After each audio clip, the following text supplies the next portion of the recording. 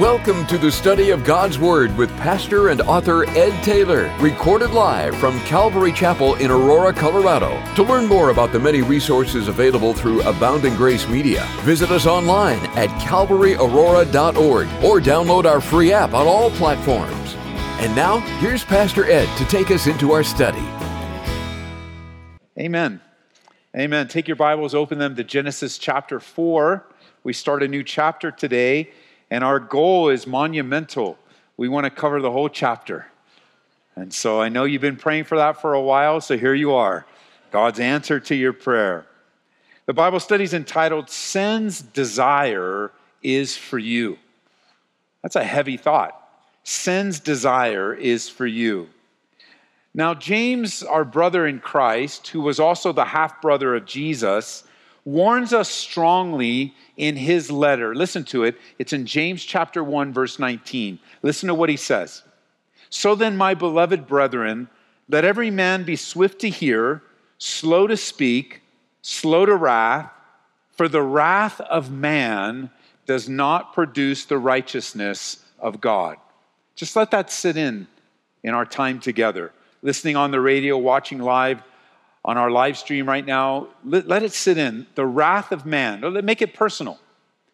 Your wrath, you angry in the flesh, your outburst of wrath, your out of control anger does not produce the righteousness of God. Quite the opposite. Often our wrath leads to a string of selfish and self-centered, destructive decisions. And it's not that anger itself is a sin. It's not. There is an anger available to the believer that the Bible allows, like to be angry and not sin. So it's not the emotion of anger. It's the selfish response to anger. In our response, righteous anger can truly become fleshly wrath. And so often our view of things will be tainted by our anger, which is intertwined with selfishness and hatred. And we see that in our text today. Notice with me in verse 1. It says, Now Adam knew Eve his wife, and she conceived and bore Cain, and said, I have gotten a man from the Lord. And she bore again, this time his brother Abel. Now Abel was a keeper of sheep, but Cain was a tiller of the ground. Adam and Eve now, as we progress through their lives, they come together and have sexual relations, which, by the way, is the first mention in the Bible of knowing one another. And it's interesting that word is used, isn't it? To describe the intimacy in marriage, God chooses to use, it's translated in the English, the word know. They knew one another. There is a beautiful intimacy.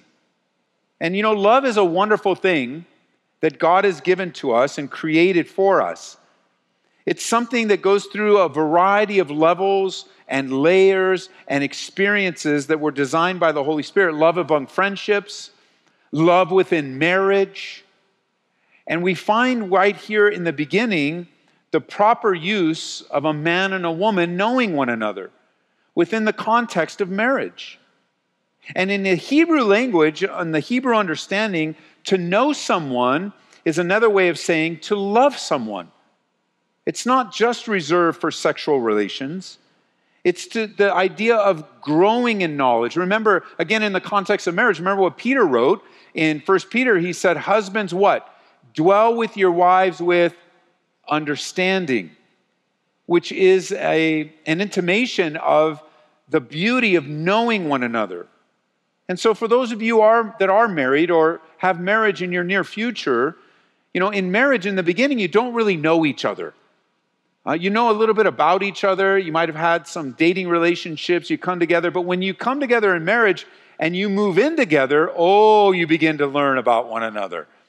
And more so, what happens in marriage, you begin to learn about yourself.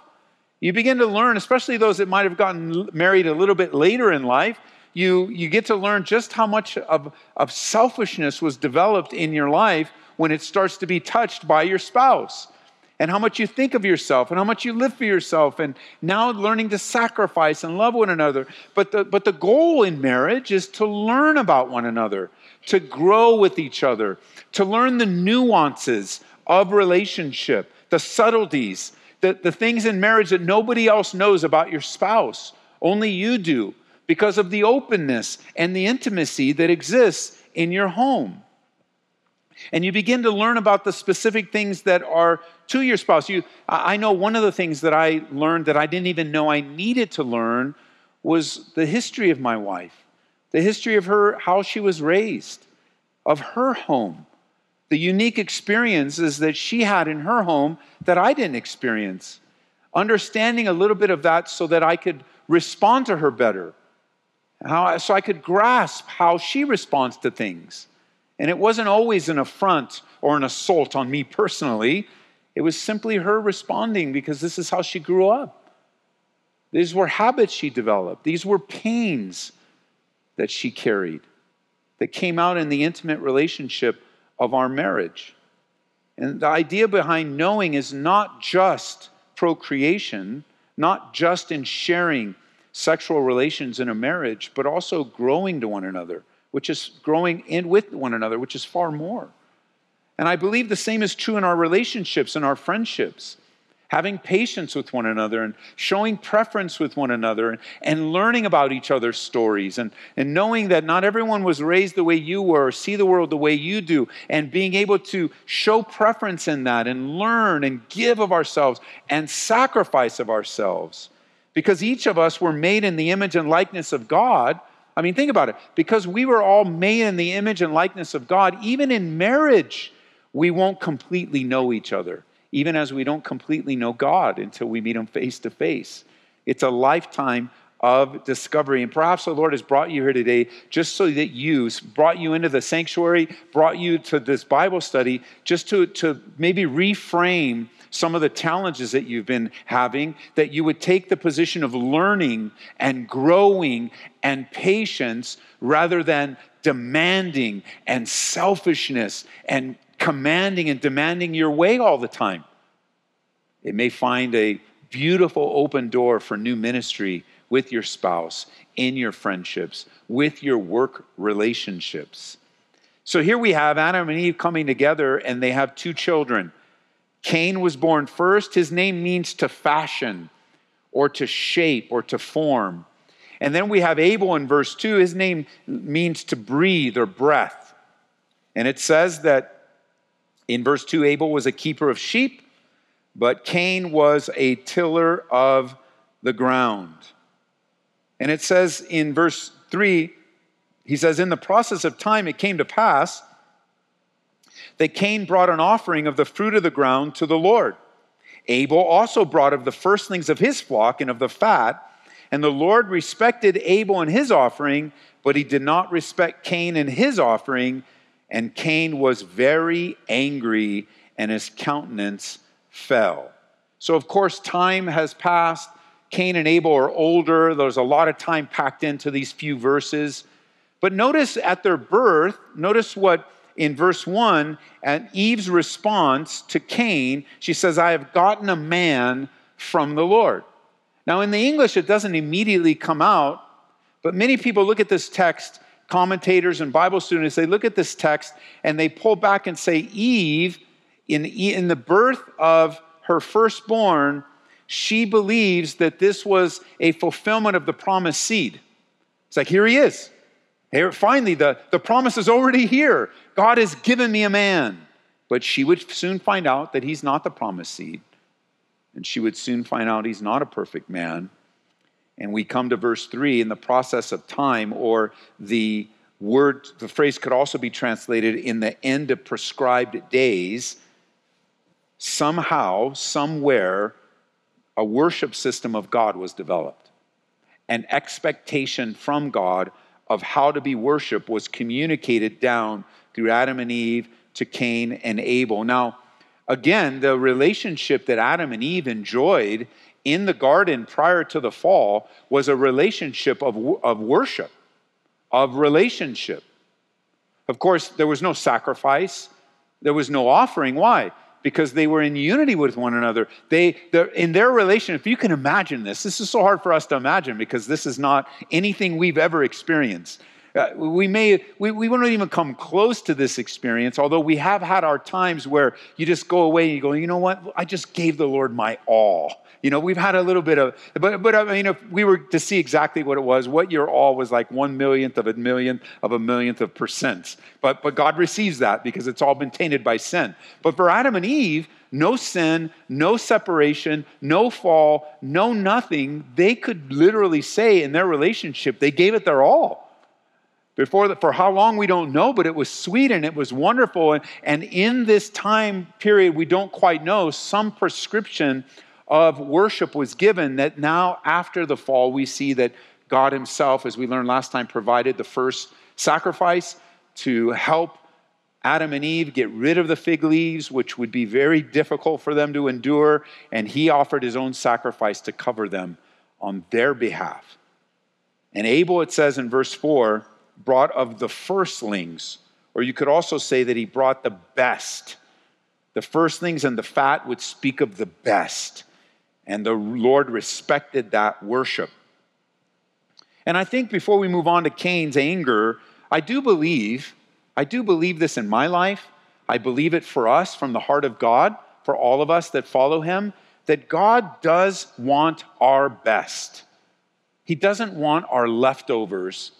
After we've all made decisions and after we have done everything, I'll just leave this unto the Lord. I believe he wants our best because he patterned in giving us his best.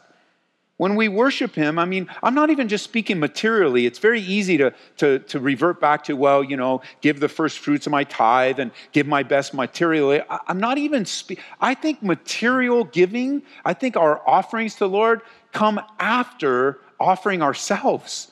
I don't think it's the first and only thing that God's interested in. It's not like God needs our money. It's not even like the church needs your money. That's not God's intention when it comes to material things. But if you at times step back and look at your life, you see, I have certainly seen it in my life, I want the best for me.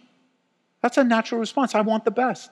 Whether it's the best that I can get or the best that I can afford or whatever it might be, there is this innate desire for the best. And I believe that God, in bringing us new life, that desire for the best is now back toward him. And I believe he deserves our best. Not just that he wants our best, but I believe God deserves our best. Okay, hold your places in Genesis. If you can, turn to Micah with me. And if you have a hard time finding Micah, just find Jonah or Nahum. If you find either one of them, Micah's going to be right in the middle. Jonah, Micah, Nahum, Habakkuk. Those are four to go together. And just in case you can't find any of them, I'll read it to you. But I want you to see this in your own Bible. It's a passage we often quote, but I want you to mark it in your own Bible. I want you to highlight it on your phone, in your Bible app. I want you to know this. It would be even good for you and I to memorize this if you haven't already. Micah chapter 6 in verse 8. Notice what the Bible says. He has shown you, O man, what is good, and what does the Lord require of you? And I believe these are elements of your best that have nothing to do with material possessions. I believe those are things that God requires of us. So not only does he want it, not only does he deserve it, but God requires. Notice what he requires. He requires, first of all, that you do justly. And wouldn't the world just benefit by the church living a just and upright life? It does benefit by the church's worship of Jesus Christ. The world won't understand this until after the rapture of the church. Then there'll be an understanding for those that are alive when the church is removed and the salt and the light is removed from the world and the great deception of the Antichrist comes and the great tribulation comes in. Right now, the world just thinks the church is a troublesome entity that needs to get rid of. We just don't need the church, all their morality, all their hypocrisy. But it's through your life of justice and mercy. What he says next. The second one is, what would it look like if a church is just loving mercy? And remember, whenever you think of mercy, three words come together, right? Judgment, mercy, and grace. You always want to remember those three words because they're important to understand and remember what they mean. Judgment, when you receive judgment, when I receive judgment, I receive what I deserve. I'm being judged and I'm getting exactly what I deserve. When I receive mercy, I don't receive what I deserve. And I always like to remember, you're wrestling, you're fighting with someone, they pin you down and they're about ready to punch you in the face. What do you cry out for? Punch me twice, punch me twice. No, you mercy, mercy, mercy, or now in the MMA, tap out. That's all they could say is mercy. That's all they need to say is mercy. I'm done. Don't break my arm. No more damage. I'm done. You win. Mercy is not receiving. You're before a judge and you've been found guilty for a crime and you know that the penalty will be 10 years. You may come to the judge and go, Judge, I understand what I deserve. I did the crime. I plead guilty.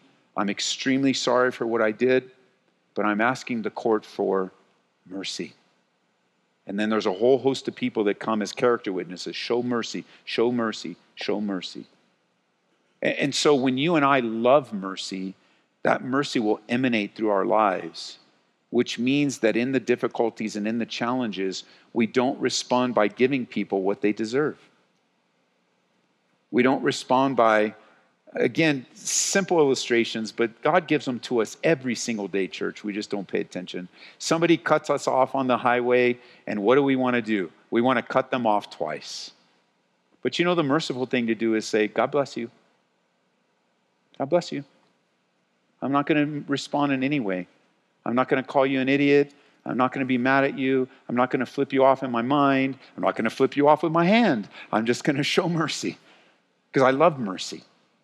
And those that show mercy, those blessed are the merciful. What? Jesus said, they will receive mercy. And then notice what else he requires, to walk humbly with your God.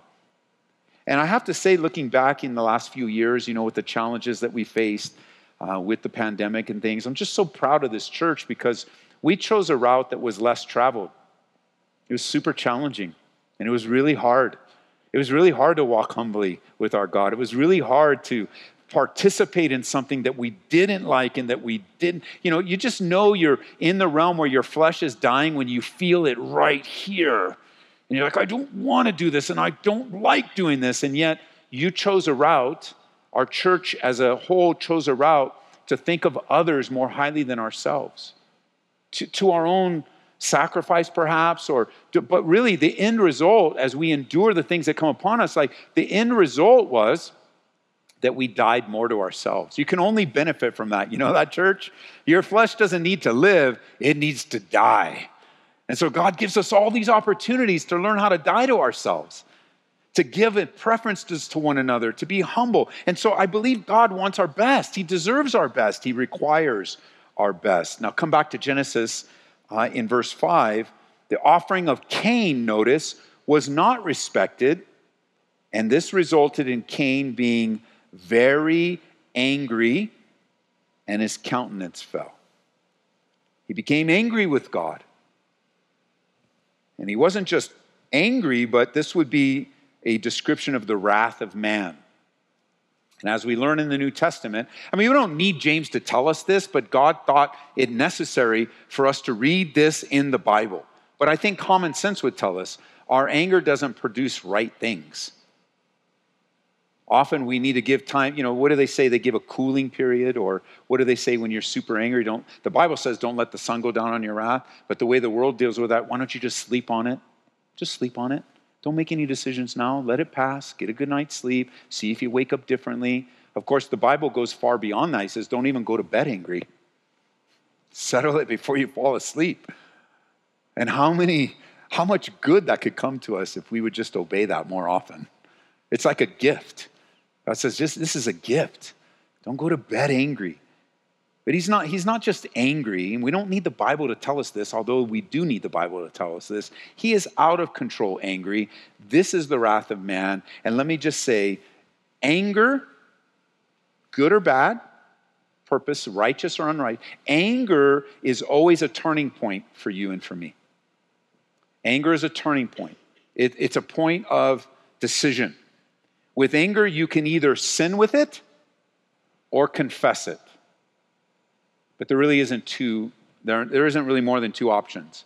Cain will find out himself that his out of control anger and rage will be displeasing to God, because it will lead him, you guys know the story, for some of you are going to learn for the first time, it's going to lead him to murder of his own brother. It's going to lead to conflict within his own home. Again, jot it down in Romans chapter 8, verse 8. The Bible says, "So then, those who are in the flesh cannot please God." The flesh, your old sinful habit patterns, your life and responses apart from the Spirit. Those actions and responses that are not led by the Spirit, that are not authorized by the Spirit, that are contrary to the will of God, contrary to the Word of God, our flesh, our normal, natural responses that are in the human realm. Now, the question is asked in this text, why did God respect one offering and not the other? And again, there's all kinds of debate on why. Some believe that it was because it wasn't an animal sacrifice. Others believe that it wasn't his first fruits or the best that he had. But I think the Bible is the best interpretation of the Bible. And we get an insight of why this wasn't accepted by God. I want to show you. It's been a while, but go over to Hebrews chapter 11, because we gain insight of exactly what's happening here as the Bible now later gives us the interpretation, gives us the commentary. And let me just say, as you guys are Bible students, and you're looking at other people's teachings, maybe even looking at our teachings here, or a commentary here and there, before commentaries, before Bible teachers, let me just remind you that the Bible is always its best commentary. It is one unit, it won't contradict itself, and many times the questions that you're asking are answered by the Bible. And so notice with me in Hebrews chapter 11, and draw your attention there to verse 4. I think we get insight of what's happening here. Hebrews chapter 11, verse 4. It says, "By faith, Abel offered to God a more excellent sacrifice than Cain, to which he obtained a witness that he was righteous, God testifying of his gifts, and through it, he being dead still speaks." I believe the distinction between these offerings, above all the others, is that one came by faith and trust, and the other came by human effort. That's really the essence. We have Abel being commended for his faith, and the action of his faith, as we remember, we went through all these folks one by one in the Hall of Faith. The action of his faith that was be commended was this offering. And so because God respected his offering, there was no faith, I believe, in Cain. He was trusting in himself. And say, Ed, how can you come to that absolute conclusion? Not only Hebrews chapter 11, verse 4, but how he responded. Do you know you can learn a lot about yourself by how you respond? You know, you think you're doing well until you're tested. And then when you're tested and the response comes out, you may not always be happy with the response. You can learn a lot about yourself through trials and difficulties. You know, a lot of times when people go through great trials and difficulties and they become angry, bitter, nasty, whatever, you know the natural response, of course, is, well, I wouldn't have been this way if it wasn't for the trial. It's the trial's fault. Or as we saw in, it's the woman you gave me. It's everybody's fault, but it's not me. I was just fine before the trial. No, I don't believe that is biblical at all. You know what? You know what you're actually learning? What was in you all along? The trial was a revelation of what was happening inside of you. It didn't create it. Now, it might bring complications and some extra pain for sure. But trials, they reveal to us. They don't create that flesh. They don't create, I would just drive into work and it's no problem. I would have never flipped that guy off if he didn't cut me off. No, you've been flipping people off for a long time. This one just brought it out of you. You've been saying things for a long time in your mind, in your thought life, or maybe out loud. And then you look at it, I can't believe it. If it's his fault. No, that's let him, that person, whoever is driving, sure, they made a mistake, but they're not responsible for your response. When did that happen? How is it their fault for what you did? And so here we see a lack of faith, a lack of trust. And it's amazing to me because here's the thing. It's amazing me to think that each time we come to worship, like now, each time we put an offering in the box or we set up an online giving, each time we deliver food to the poor or bring something to the shopping carts downstairs for our food bank, each time we offer a ride home or all the things that we do in Jesus' name, it's amazing to me that every time we worship God in our lives, that God is examining our hearts. He's not impressed by the size or the quality. He's impressed by the motive. It's the motives that are tested of our hearts. Again, jot it down in Mark chapter 12. Remember, this is an amazing scene of Jesus that we can't neglect. Let it sit just kind of in your holy imagination. Just imagine Jesus there at the temple as people are giving their offerings to God. Listen. Now, Jesus sat opposite the treasury and listen, and saw how the people put money into the treasury. Now, don't think that's, well, they did it with 2 fingers or they did it 5 fingers or they flipped the coin. It's not how mechanically, it was how spiritually, right? What was he examining with Cain and Abel? Was it the offerings? Well, there's an examination of the offerings, but before the offerings are examined, the heart was examined. It wasn't what they gave that was priority. It was why they give or how they gave. And he saw, and then he gives the example, what he saw. Many who were rich put in a lot, but one poor widow came and threw in 2 mites, which make a quadrans.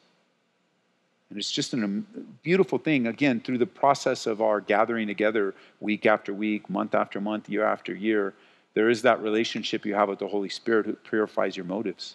He reveals things to us all the time, doesn't he? He reveals. Nobody might know. We learned really in a deep way with Ananias and Sapphira. He definitely examined their motives, declared them a liar. You're lying. You're lying to the Holy Spirit. You're lying to God. You're lying to everyone else. I won't have that. And he clears it out in the beginning of the church because it wasn't how much money they brought in from the land. It was how they gave it. They gave it as liars, hypocrites. Some stay away from worship for that very purpose. It's a self-examination. It's like, I don't want to go there. They stay away from church because they have a bad attitude. Why worship? Because I'm mad. Why worship? Because I'm upset right now. But I'll tell you that I found that is one of the most important times to gather.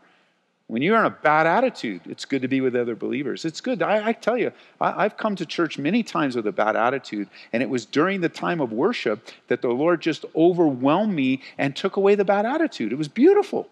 That by the time the second song or greeting someone or like the Holy Spirit used the environment to just really do a deep work in my heart so that either I could teach the Bible or I could receive the Bible, whatever it was that God would have for me. So it's the best time to come. And he searches the hearts. Notice in verse 6 now. So the Lord said to Cain, "Why are you angry? And why is your countenance fallen? If you do well, will you not be accepted? And if you do not do well, sin lies at the door." And this is where we got the title. "And its desire is for you, but that you should rule over it." So God searches the heart of Cain, and he desires restoration. He desires that sense of relationship. He wants restoration. It shouldn't surprise us. This is already the pattern of God. After the fall, who sought restoration first? God.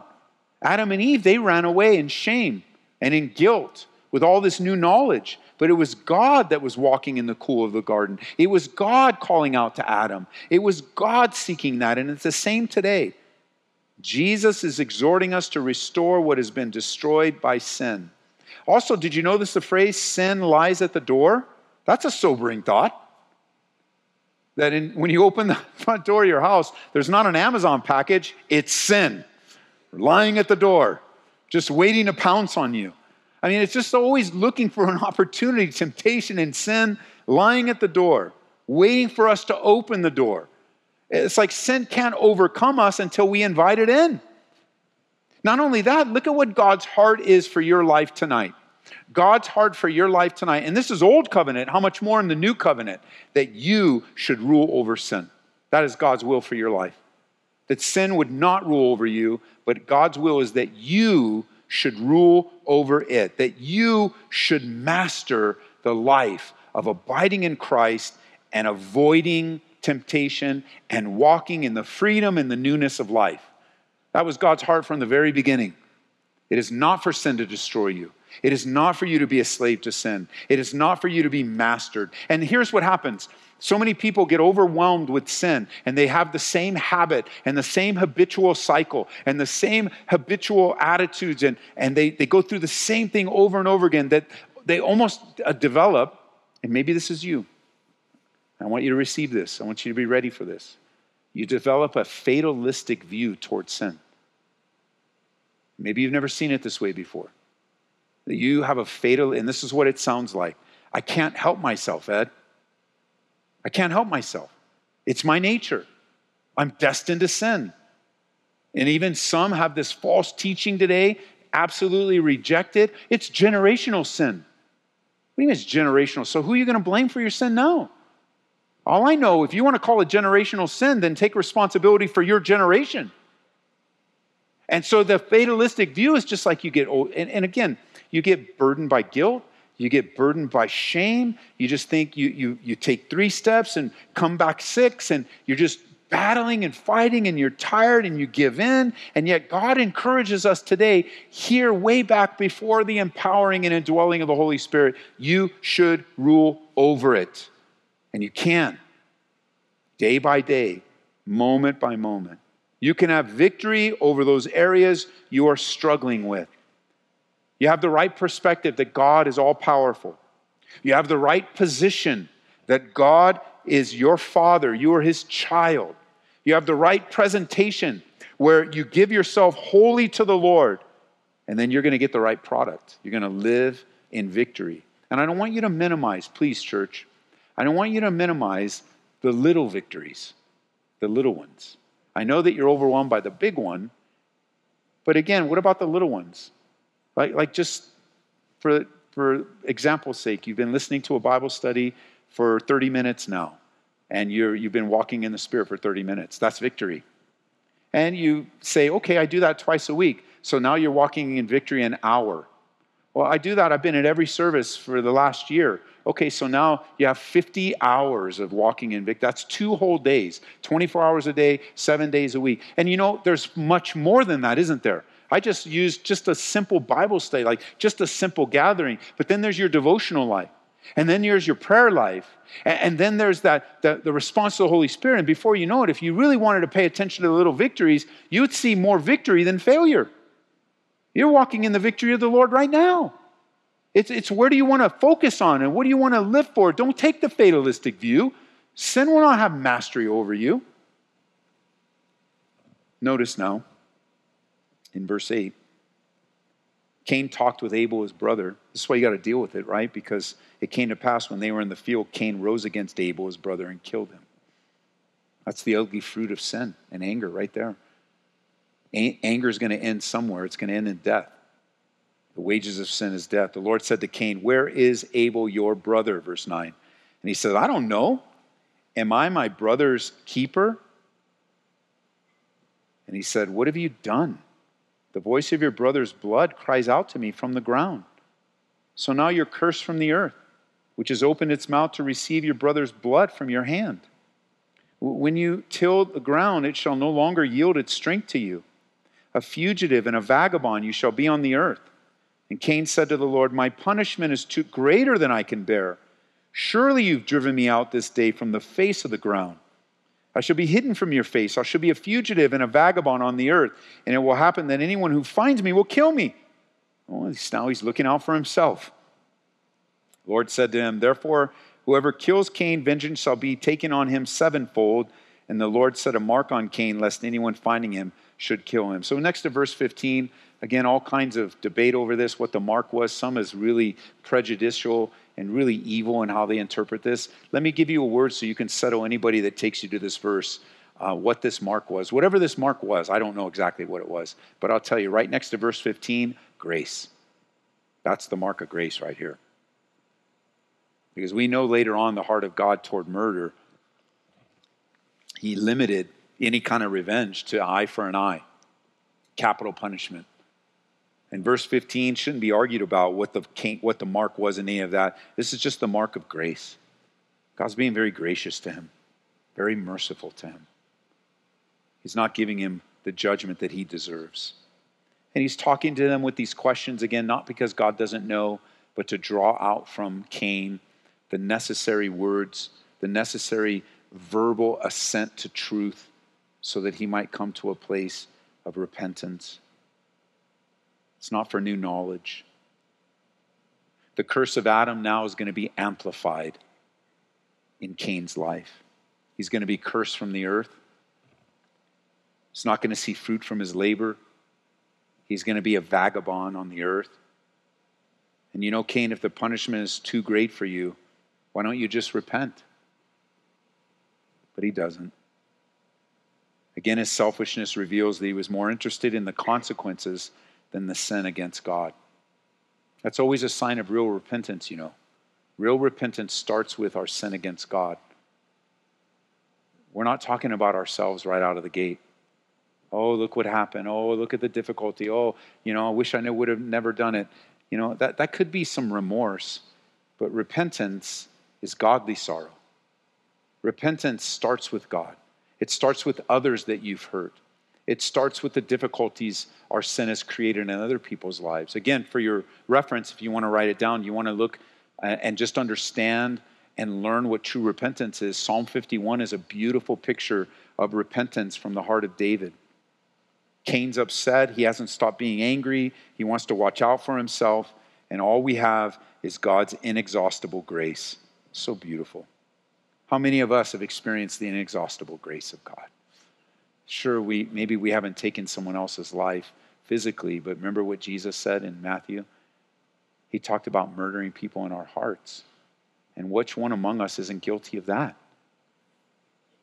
Which one among us has not ever written someone off or been so angry with someone or so difficult? Like, God, help us.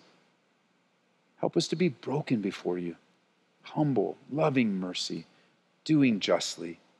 Come back to the text with me, would you? Verse 16, Cain went out from the presence of the Lord. That was the end result. He went out from the presence of the Lord. This, with Adam and Eve, they had to be sent out and kept from the garden. But Cain's sin led him to leave from the presence of the Lord. He goes and dwells in the land of Nod on the east of Eden. So in his sin, Cain begins his pilgrimage, his vagabond, as a man without God. And he went to dwell in the land of Nod. Now, I'm telling you, Nod is a very mysterious place, but I can tell you this, it's often found in the sanctuary on Sunday morning. Thank you. I hear all you guys laughing on the radio. Thank you. I appreciate that. That's not my joke, but I tried it. Come back. Verse 17. Some of you are nodding right now. Wake up. And Cain knew his wife. She conceived and bore Enoch. He built a city, called the name of the city after his son, Enoch. To Enoch was born Erod, and Erod Mehujael. Mehujael begot Methusael. Methusael begot Lamech, and Lamech took for himself 2 wives. What? The name of one was Ada, and the other name was the second was Zillah. And Ada bore Jabal, and was the father of those who dwell in tents and have livestock. His brother's name was Jubal. He was the father of all those who play the harp and the flute. And as for Zillah, she also bore Tubal-Cain, an instructor of every craftsman in bronze and iron. And the sister of Tubal-Cain was Naamah. And Lamech said to his wives, Ada and Zillah, hear my voice, O wives of Lamech. Listen to my speech, for I have killed a man for wounding me. Oh, now we have more killing. Even the young man for hurting me. If Cain shall be avenged 7-fold, Lamech 77-fold. And Adam knew his wife again. She bore a son and named him Seth. For God has appointed another seed for me instead of Abel, whom Cain killed. And as for Seth, to him also was a son born named Enosh. Then the men, isn't this beautiful? Then men began to call on the name of the Lord. So Enoch, his name means dedicated one. This is the first child of Cain, and here through this man was built the first city. Lamech, his name means conqueror. First thing we notice is the phrase 2 wives. You guys see that? 2 wives. This is a problem because just a few years earlier, a few generations earlier, a few chapters back, if he would have just turned the page a little bit, Adam and Eve were presented as the perfect model of marriage. God's goal. 1 man, 1 woman, 1 lifetime. God's ultimate goal. The definition of marriage. And so it doesn't take long for man to fall from God's ideal. And polygamy continues, even as it is later prohibited by God in his law for all of eternity. Jesus himself re-emphasizing 1 + 1 = 1 in marriage. That's the math of marriage. 1 + 1 = 1. The 2 shall become 1 flesh. Marriage. Husband, wife. Jesus himself teaches that, God in human flesh. And so it's not uncommon for the enemies of the Bible to use this as an attack of the morality of God. And it sounds a little bit like this. How can such a moral, upright God condone such immoral behavior? And the answer is very easy. He doesn't. You flip that right around. And so, first of all, just ask somebody, where in the Bible are you referring to? That's going to cover 99% of the critics. They don't know where it is in the Bible. But if they happen to know, well, right there in Genesis with Lamech, how can he have 2 wives? God approved of that. The next question is, where does it say that exactly? Where does it say that? It doesn't. God doesn't approve it. What the Bible does, and we'll repeat this over and over again, here's what the Bible does. The Bible records for us factual statements, things that actually happen. So what God is saying here is not that he approves of polygamy. What is he saying? That there was polygamy. He doesn't approve of polygamy any more than he approves of murder, even more than he approves of any of the sin now that will be the rest of the Bible. It's just filled with sin and redemption, sin and redemption, sin and redemption. The difficulty of man. And Cain now becomes a society separated from God's plan. And he has the father of tent dwellers and ranchers in Jubal, verse 20. He has the father of musicians and entertainment, and that's Jubal in verse 21. He has Tubal Cain in verse 22, the father of iron workers and metal workers. And then notice what Lamech does in verse 23. He brags about his own sin. So now he's bragging about, well, you know what I did? I murdered. Somebody injured me and I took vengeance on myself and I murdered people. And now they're just flaunting it. And we have such a difficulty in our culture of sin being flaunted and for good reason. For good reason. But it's nothing new. Men and women have been flaunting their sin from the beginning. It didn't take long. Because when you choose to live apart from God, believer or unbeliever alike. Now, the believer that lives in sin is a little more crafty in how they flaunt their sin. They're a little more crafty in how they participate in their sin. But nonetheless, it's the same result. And from chapter 3 to 4, reread them, just kind of meditate on these chapters, you see a very rapid increase in sin. Not only rapid in its spread, but also rapid in its influence and how it changes the core of a person. We have an interesting warning as we close here today in Jude chapter 1. There's only one chapter in Jude, verse 11. It says, woe to them. Woe to them, for they have gone the way of Cain. They have run greedily in the error of Balaam for profit and perished in the rebellion of Korah. The way of Cain is godlessness, unbelief, empty religion, jealousy, rage, murder. And what does God do? Not only does he show grace, this is the response to grace. The response to God's graciousness is sin continues to increase. But just when Satan thought he had gotten rid of the godly seed, Abel, and thus the line of Messiah should be born, God raises up another line through this man named Seth. Again, his graciousness. Seth literally means compensation. And it was through Seth that now men begin to call on the name of the Lord, verse 26. And perhaps today you can just thank God for the person that introduced you to Jesus, because it was through that person that you began to call on the name of the Lord. Isn't that cool? I mean, to me, it's just so cool. I think of my buddy Jack. I mean, I think of my parents too. I think of God's going to reveal all these people he put in my life. But I think of my buddy Jack. He's the one who invited me to church. I began to call upon the name of the Lord. I think of my little boy Eddie when he was coming home from this daycare. Marie and I are lost as lost could be, but we dropped him in this Christian daycare, and he would come home saying, "Daddy, do you have Jesus in your heart?" I'm like, man, what are they teaching you there? What is happening? But it was through him, through my son, who was born to us as teenage parents, lost as lost could be, that we began to call upon the name of the Lord. I mean, think about the people in your life that God used in your life, that this, like Seth, you started to call upon the name of the Lord. Isn't that great? It's just so good. It's so wonderful. And so thank God for them, and go ahead and copy Seth, would you? Start to introduce people to Jesus so they too could call upon the name of the Lord, so that they too could be redeemed by the grace of God, so they too can have a life-changing transformation from the inside out.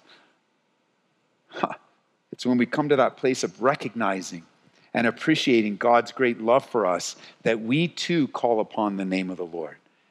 We love God, the Bible says, because he first loved us. And it was through the gift of God to Eve, through his grace, through his compensation, through Seth, that hearts were turned toward him. So, Father, we pray for that redeeming work in our lives today. We pray, Father, that you would indeed not only give us great appreciation for the men and women in our life, that through them and through their line, we now call upon the name of the Lord. And may we forever call upon the name of the Lord in the good times and the bad, in the challenging times and the happy and the sad, through the different detours that life brings, the challenges, the successes. May we always be men and women that call upon the name of the Lord. The name of the Lord is a strong tower. The righteous run into it and they find safety, strength, and protection. And God, I pray as well that we too would be the godly line of Seth. Even one is greater than Seth, Messiah, Yeshua, who we call upon and we live in, that we would find great refuge. And I pray for those that are just overwhelmed by guilt and shame, that have taken now a fatalistic view towards sin, that you would release them, Lord, that you would free them from the shackles, that God, you would remind them, you would show them, you would remind and reveal in their minds, reveal in the word, reveal on a bumper sticker, wherever you need to remind them of the victories over and over and over and over and over again that would drown out the defeats. We pray that in Jesus' name. Amen. We pray that you've been encouraged by this Bible study delivered live from the sanctuary of Calvary, Aurora. For prayer or a copy of this study, call us at 877-30-GRACE. That's 877-304-7223. Or visit us online at calvaryaurora.org. Be blessed as you worship Jesus this week.